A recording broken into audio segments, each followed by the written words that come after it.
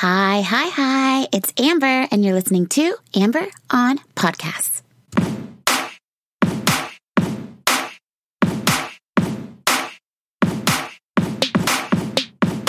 Hello. Welcome to episode number 2. I'm really excited about this one because we're talking about my favorite subject. I love to make jokes about this subject. I love to ask questions about this subject. I love to watch this subject, discuss this subject, think about this subject, and fantasize about this subject. What is the subject? Sex! Episode number 2, brought to you by yours truly, is going to be discussing sex. And I'm going to bring up a few subjects, that I want to bring to everyone's attention. And before I do so, I want to make it very clear that I am not trying to convince anyone of anything. I'm simply providing the information that I've learned, that I found, it helps me understand things better so that I can live my life in a more full and loving and helpful way, which is what I intend to impart on you. So shall we begin? Also, just one pesky little housekeeping detail, but given the subject matter that we will be discussing, it's not for everyone. So if you don't think it's for the people that you're with, then you know what to do. And thanks. Tim Ferriss. Maybe you've heard of him. Maybe you haven't. But I had a long affair with Tim Ferriss. 2018. We're in 2018 now, but 2017, yes, that was last year, I discovered Tim Ferriss, Mr. Tim Ferriss, and I was stricken. I listened to his podcast and I was blown away. I was amazed at his mind, and he seemed so similar to me in the way that his thought process works. And I was so excited to find someone who was like-minded. And I really, really went hard on Tim Ferriss. And when I say went hard on Tim Ferriss, I listened to 4 to 6 hours a day for about 2 to 3 months of his interviews, his podcast. And I purchased his book, Tribe of Mentors. He has 2 now, and I'm getting them both confused, but I'll link that in the show notes so you have the information there. It's a beautiful book. The orange one is the one I'm speaking of, not the new yellow and black one. At any rate, I was obsessed, and I did a lot of study on Tim Ferriss before I found my favorite person of all time, James Altucher, who is my spirit animal. And when I was studying Tim Ferriss, I did the same thing that I do with all my podcasts, but I was obsessed. And it was like I discovered a new world, a new group, a tribe that, it goes back to his book. Isn't that cute? Full circle. Okay, I found a new tribe with Tim Ferriss, and I was really, I remain really excited about it. However, when I started to reach out, I needed more resources, and eventually Tim's podcast wasn't enough. And now, mind you, the reason also that I spend so much time listening to Tim Ferriss is that his podcasts are quite long. And some of them are 3 hours long. And so that explains why it was taking up so much of my time. And at this point, I'm really caught up on, I've listened to just about all of them to date. So again, I'm a diehard fan. But what I did find is that eventually I needed more material because he wasn't enough for me, as so many men have been. No, I kid. But there wasn't enough coming from him, from his podcast. And I had his book by that point, which really helped as an assistant to the podcast. A lot of the podcasts that I was listening to actually ended up being written about in the book. So it was kind of repetitive, but it was like I had sort of a really great book of notes that I didn't have to create myself, even though I did that also because, I'm a good student. So Tim Ferriss ran out of his material, started finding new people. One of the reasons that I started to grow away from Tim Ferriss also, and this is a frequent complaint, let's call it a complaint, sorry, Tim, but it is that he comes across as cocky. Now, I understand this. I would say that at times, depending on where I am in my life, I would even agree with this comment. But it's interesting from my experience, going back and listening to him now, especially in this podcast, which is what we're going to cover today, is Tim Ferriss's podcast about sex. Listening to him now, it's very disarming to have heard this feedback from other people saying, really, it's a lot of women. And I think that Tim Ferriss for women isn't maybe, I don't know how many other women listen. I do know some, but not anyone who really sticks with it and is diehard. And I think that I have a lot of ideas for why I think that is, but from a lot of women, I hear that he comes across as cocky, and I haven't heard this from many males. So I think that this interview that he has with Alice Little about sex and sex work is really, really disarming. And I recommend on his part, I think that I recommend any woman that if you want a good laugh and you want to get your scale, your rating of Tim Ferriss back up, so you aren't having an uncomfortable experience when you listen to him, listen to his interview with Alice Little, because it's so disarming, because he's just such a man asking sex questions, and it's really, really hilarious, and you will literally LOL, as I did many, many times. When I was taking notes, I was laughing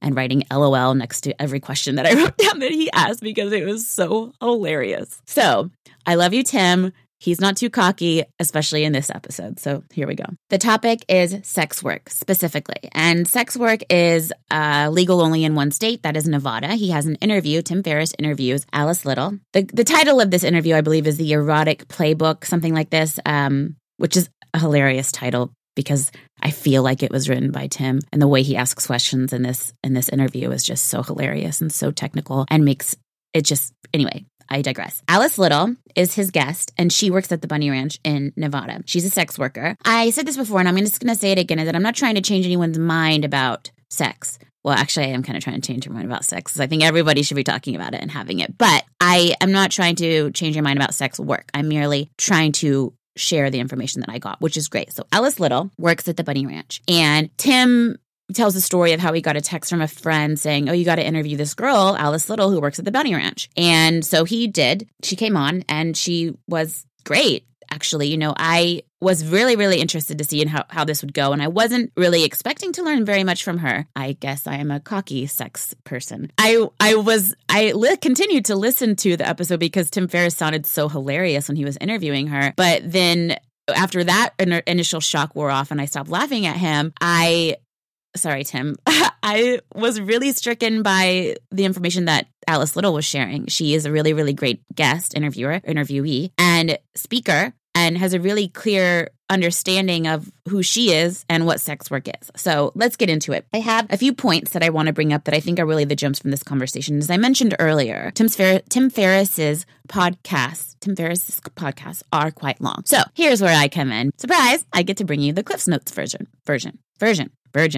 I took this 2.5-2 hour long podcast and reduced it down to the most important points that are shared therein. So here we go. Number 1. So you know me now.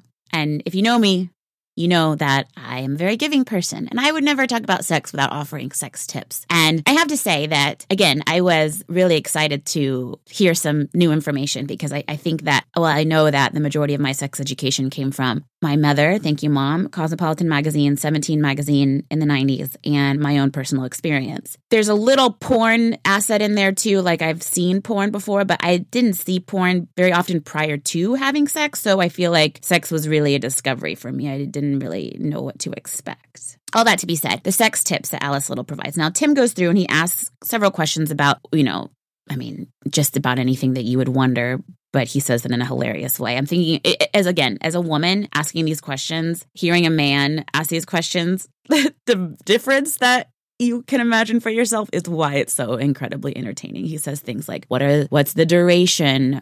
He asks about a blowjob and the specific ways to do it. And he says, what do you do with your hands? And she says, you cup the balls. And he says, cup them how? And she says, well, and she goes, he says to her, you mean cup them like a little baby bird? And I'm like, wow, this is really helpful insight to Mr. Ferriss's brain, baby bird balls. At any rate, she gives helpful tips, one of them being, yes, hold the balls when you're giving a blowjob. But the one that I want to talk about that I think is the most interesting and was new for me, he asked her specifically what men request. And they request the typical stuff, like they want a blowjob, they want a threesome, they want like a fetish thing, or they're virgins, right? And she says that aside from those basics, those experiences, rather, they want you to look them in the eye. They think that, or it's really, first of all, she says that a lot of women have a habit of closing their eyes when they have sex. Now, hi. But I also know that it's mattered to me to have my eyes open when I have sex, mainly because I want to see what he is doing. And also, like, once you kind of start getting into it and you're really doing that, you can sense another person's body and kind of see more clearly, if what you're doing is working or not, basically, if they like it. So she says that, that's one of the most commonly requested things is that people keep their eyes open and look into each other's eyes when you're having sex. Now, a really easy way to understand this is what Tim says. Shout out to Tim for not sounding awkward at all in this question or discussion. But he says, it's so true because so many people have such a difficult time looking each other in the eye, even when they're just speaking to one another, let alone having sex. So you can imagine. I'm very much like I like to look people in the eye when I talk to them. Anytime I try to practice it often. So I'm very familiar with that and how often people tend not to be so comfortable, or those that do. There are some people who are really comfortable, and I just feel like I kind of feel closer to those people automatically, just because I come away from that having had that connection versus somebody who was even on their phone, looking at their phone instead of looking at me when they're talking or listening or what have it. So yeah. Look at your partner when you're having sex. That's easy, right? Everyone can do that. Well, except for the blind, I guess. Tip number 2 is to ride your man. She says it precisely like this. She says, ride your man. Now, I have long understood the value of being on top during sex. And I have also understood the embarrassment of being on top when having sex. And I've had both. And more recently, I've had the aforementioned, the confidence, because I am a beautiful, amazing female. However, there was a time when I did not love my body and I thought I was fat, or I had a roll, or something was going to bounce funny, or whatever it may be. My boobs were going to sag weird when I bent over, and I didn't feel so comfortable up there. And what a shitty thing, So that's the number 2 tip, is to ride your man, because he's so happy to have you there. Like, every woman should feel beautiful and powerful in that way, and never, ever shame your body or think that you look anything less than beautiful and amazing when you're making love to your man and you're on top, like She-Ra. Yeah. So open your eyes, get on top. Those are easy. Number 2. This is probably the biggest part of the interview, the part that I got the most out of, because it's, who is Alice Little? Why is she working at a brothel? What does it mean to work at a brothel? Who comes into a brothel? How much do they charge? What does she get paid? What does she do? What do they ask? What do they use? What do they eat? All of that. It makes a lot of sense now after hearing her explain exactly what this work is. And it's not lost on me. I am a female, and I've known and had many friends that have done similar lines of work. Now, whether that be a stripper or a sex worker, a legal sex worker, because there's only one legal place. Brilliant, sort of like weed, but there are a few more. Something, at least sex work should be legal where the weed is legal. That would be an easy just one. Like, it seems most likely, at least since they understand and are a little bit more evolved as a state, might understand this. At any rate, I digress. Alice Little. Now, she was recommended by Tim Ferriss's friend, who probably visited her at the Bunny Ranch. Oh my gosh, and her website is so good. I highly suggest taking a look at that. It's thealicelittle.com. I'll have the link in the show notes. It's quite good. It's a really great representation of her. She's 4'8". She has red hair. She looks like there was one description on there that Tim reads like an elfin something. She's really, really cute. Like, yeah, her website's really great. And before, like I said, before thinking anything, I recommend thinking about this entire thing with an open mind. Go visit her website and let me know anybody else that you know or yourself that has as such a great representation as she does, because her website is really good. I have very few friends who have a website up like that for their own services or expertise. So definitely take a look and see what I'm talking about. So what I really like about the way that Alice discusses, Alice Little discusses the work that she does as a sex worker is it's in a way that I've never really heard described at all, and I didn't understand exactly why it would even be legal somewhere, I guess, because everywhere I've always lived, it's always been illegal, and of course there's a hugely negative stigma associated with being a sex worker. So, in movies and shows and everything like this, they're almost always drug addicts or being abused by a pimp or homeless or something like this. It's definitely never seen as in a positive light for the most part.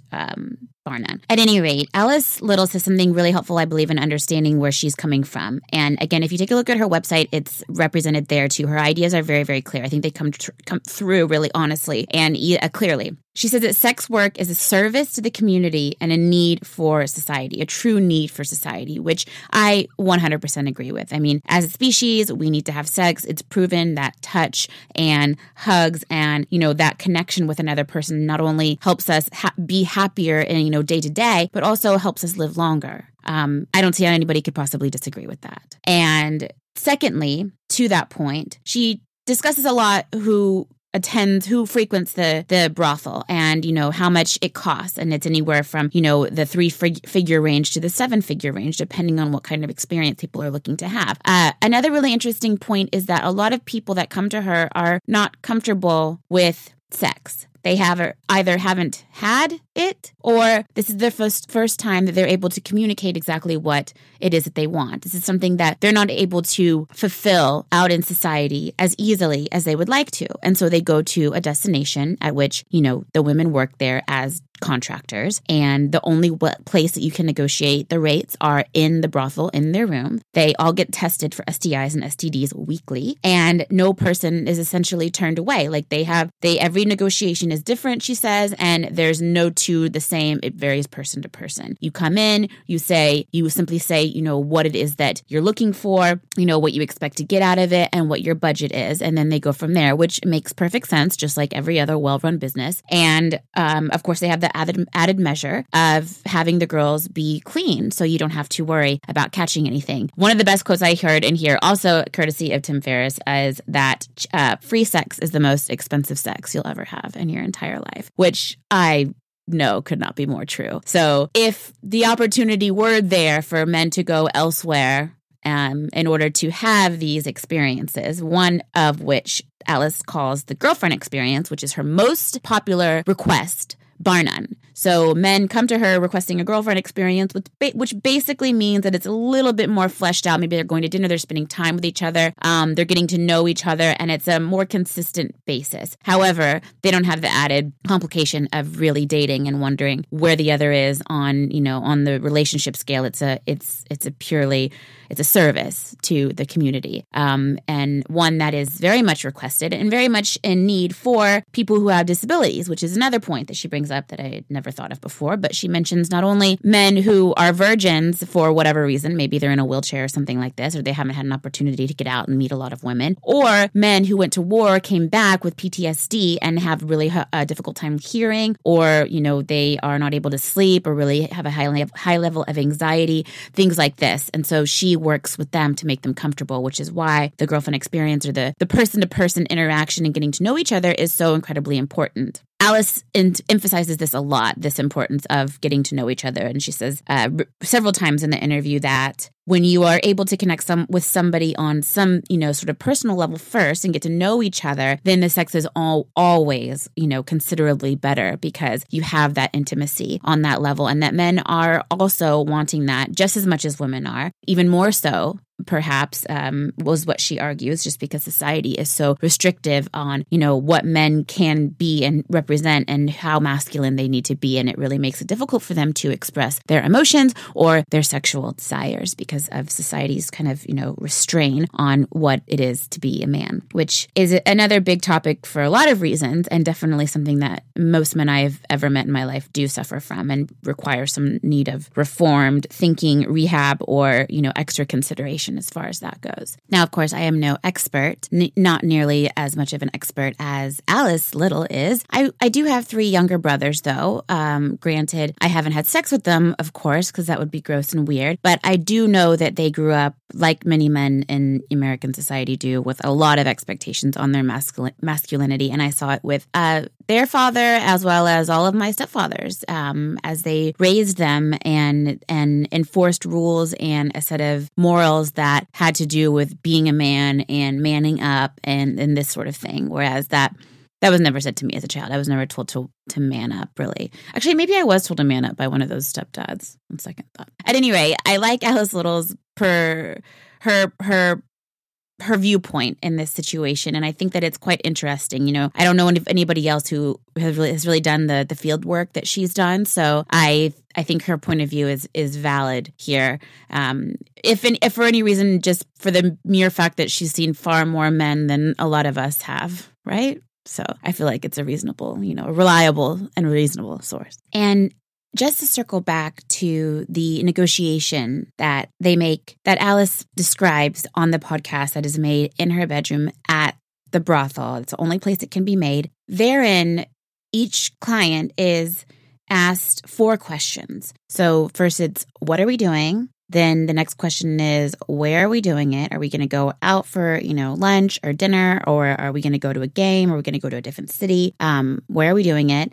And what do you desire out of the experience? What is the end game, the end result here? And what's your budget? Now, those 4 questions to me are pretty solid to be applied, solid enough to be applied to just about any decision you're going to be making that's including another person, any agreement with another person. You understand what I mean? And I think that's very rarely a conversation that's had among couples. I personally have never had that conversation. I have in a fun way, like in a foreplay way, but not nearly enough to really get out of it what I think I could get out of it, because I'm just simply not talking about it. And that's where I believe the true expertise that Alice has comes in and is clearly seen, because she's actually just talking to her clients about it. And I frankly know for a fact that I'm just not having that many of those conversations now or historically, although I will start to have more of those. There's one thing that's for sure, and that's that you can count on me. I'm a really, really good student, and I aim to please. But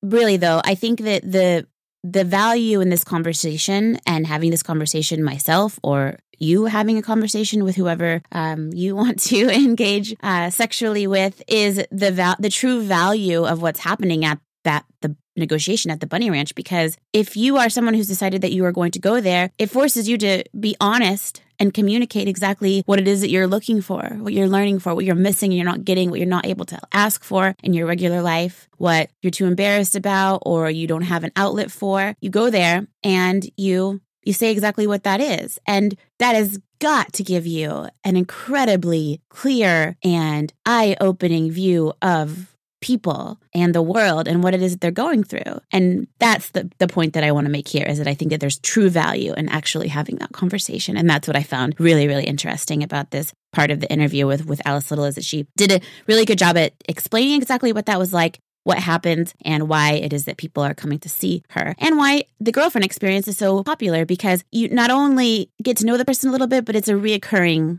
experience. So you see that person sporadically, a few times a year or more often than that. So yeah, I thought that was really, really interesting. Which brings me to the last interesting point of the interview with Miss Alice Little. And perhaps this makes a lot more sense to you than it did to me, but there's a stark contrast in opinion and view of girls who work in different parts of the sex industry, from strippers to sex workers to porn stars. Everyone thinks differently of each other and of themselves, of course. And it was interesting to me to hear not only that, but Alice Little's opinion on the porn industry. And Tim Ferriss asked her specifically about this at the very end of the interview. And her statement about it is quite jarring. It was jarring to me anyway. The reason that she finds it that it's ruining America, and this is something that I've heard before. Now, I have read some articles and heard some stories about men who've watched porn from a very young age, because it's been free on the internet now for, more than a decade or two. And it's caused them to be really, really addicted and really, really advanced in their sexual fantasy and what they've been exposed to. So when it comes time to actually have sex with a woman, they're really a little underwhelmed and they can't get off and their penis doesn't work and they have to go back and masturbate with more porn. I saw an episode of the Chelsea Lately Show where there were these 2 men that went on and talked about how they had rehabbed themselves from porn and how their penis wasn't working, but now it was working again because they quit watching porn. So you can take a look at that. I think it's on YouTube. I'll link it in the show notes too. But at any rate, I've known a little bit about this, but what Alice says is that it's ruining America because there's no way to guarantee that the work that's being done and the films that are being made are consensual. There's no way to know that the girls are of age, that they're being compensated. And, most men, she says this, most men that I know are simply scrolling through, going to the site, scrolling through and finding whatever looks interesting to them and clicking on the video. That was big for me, I'll be honest.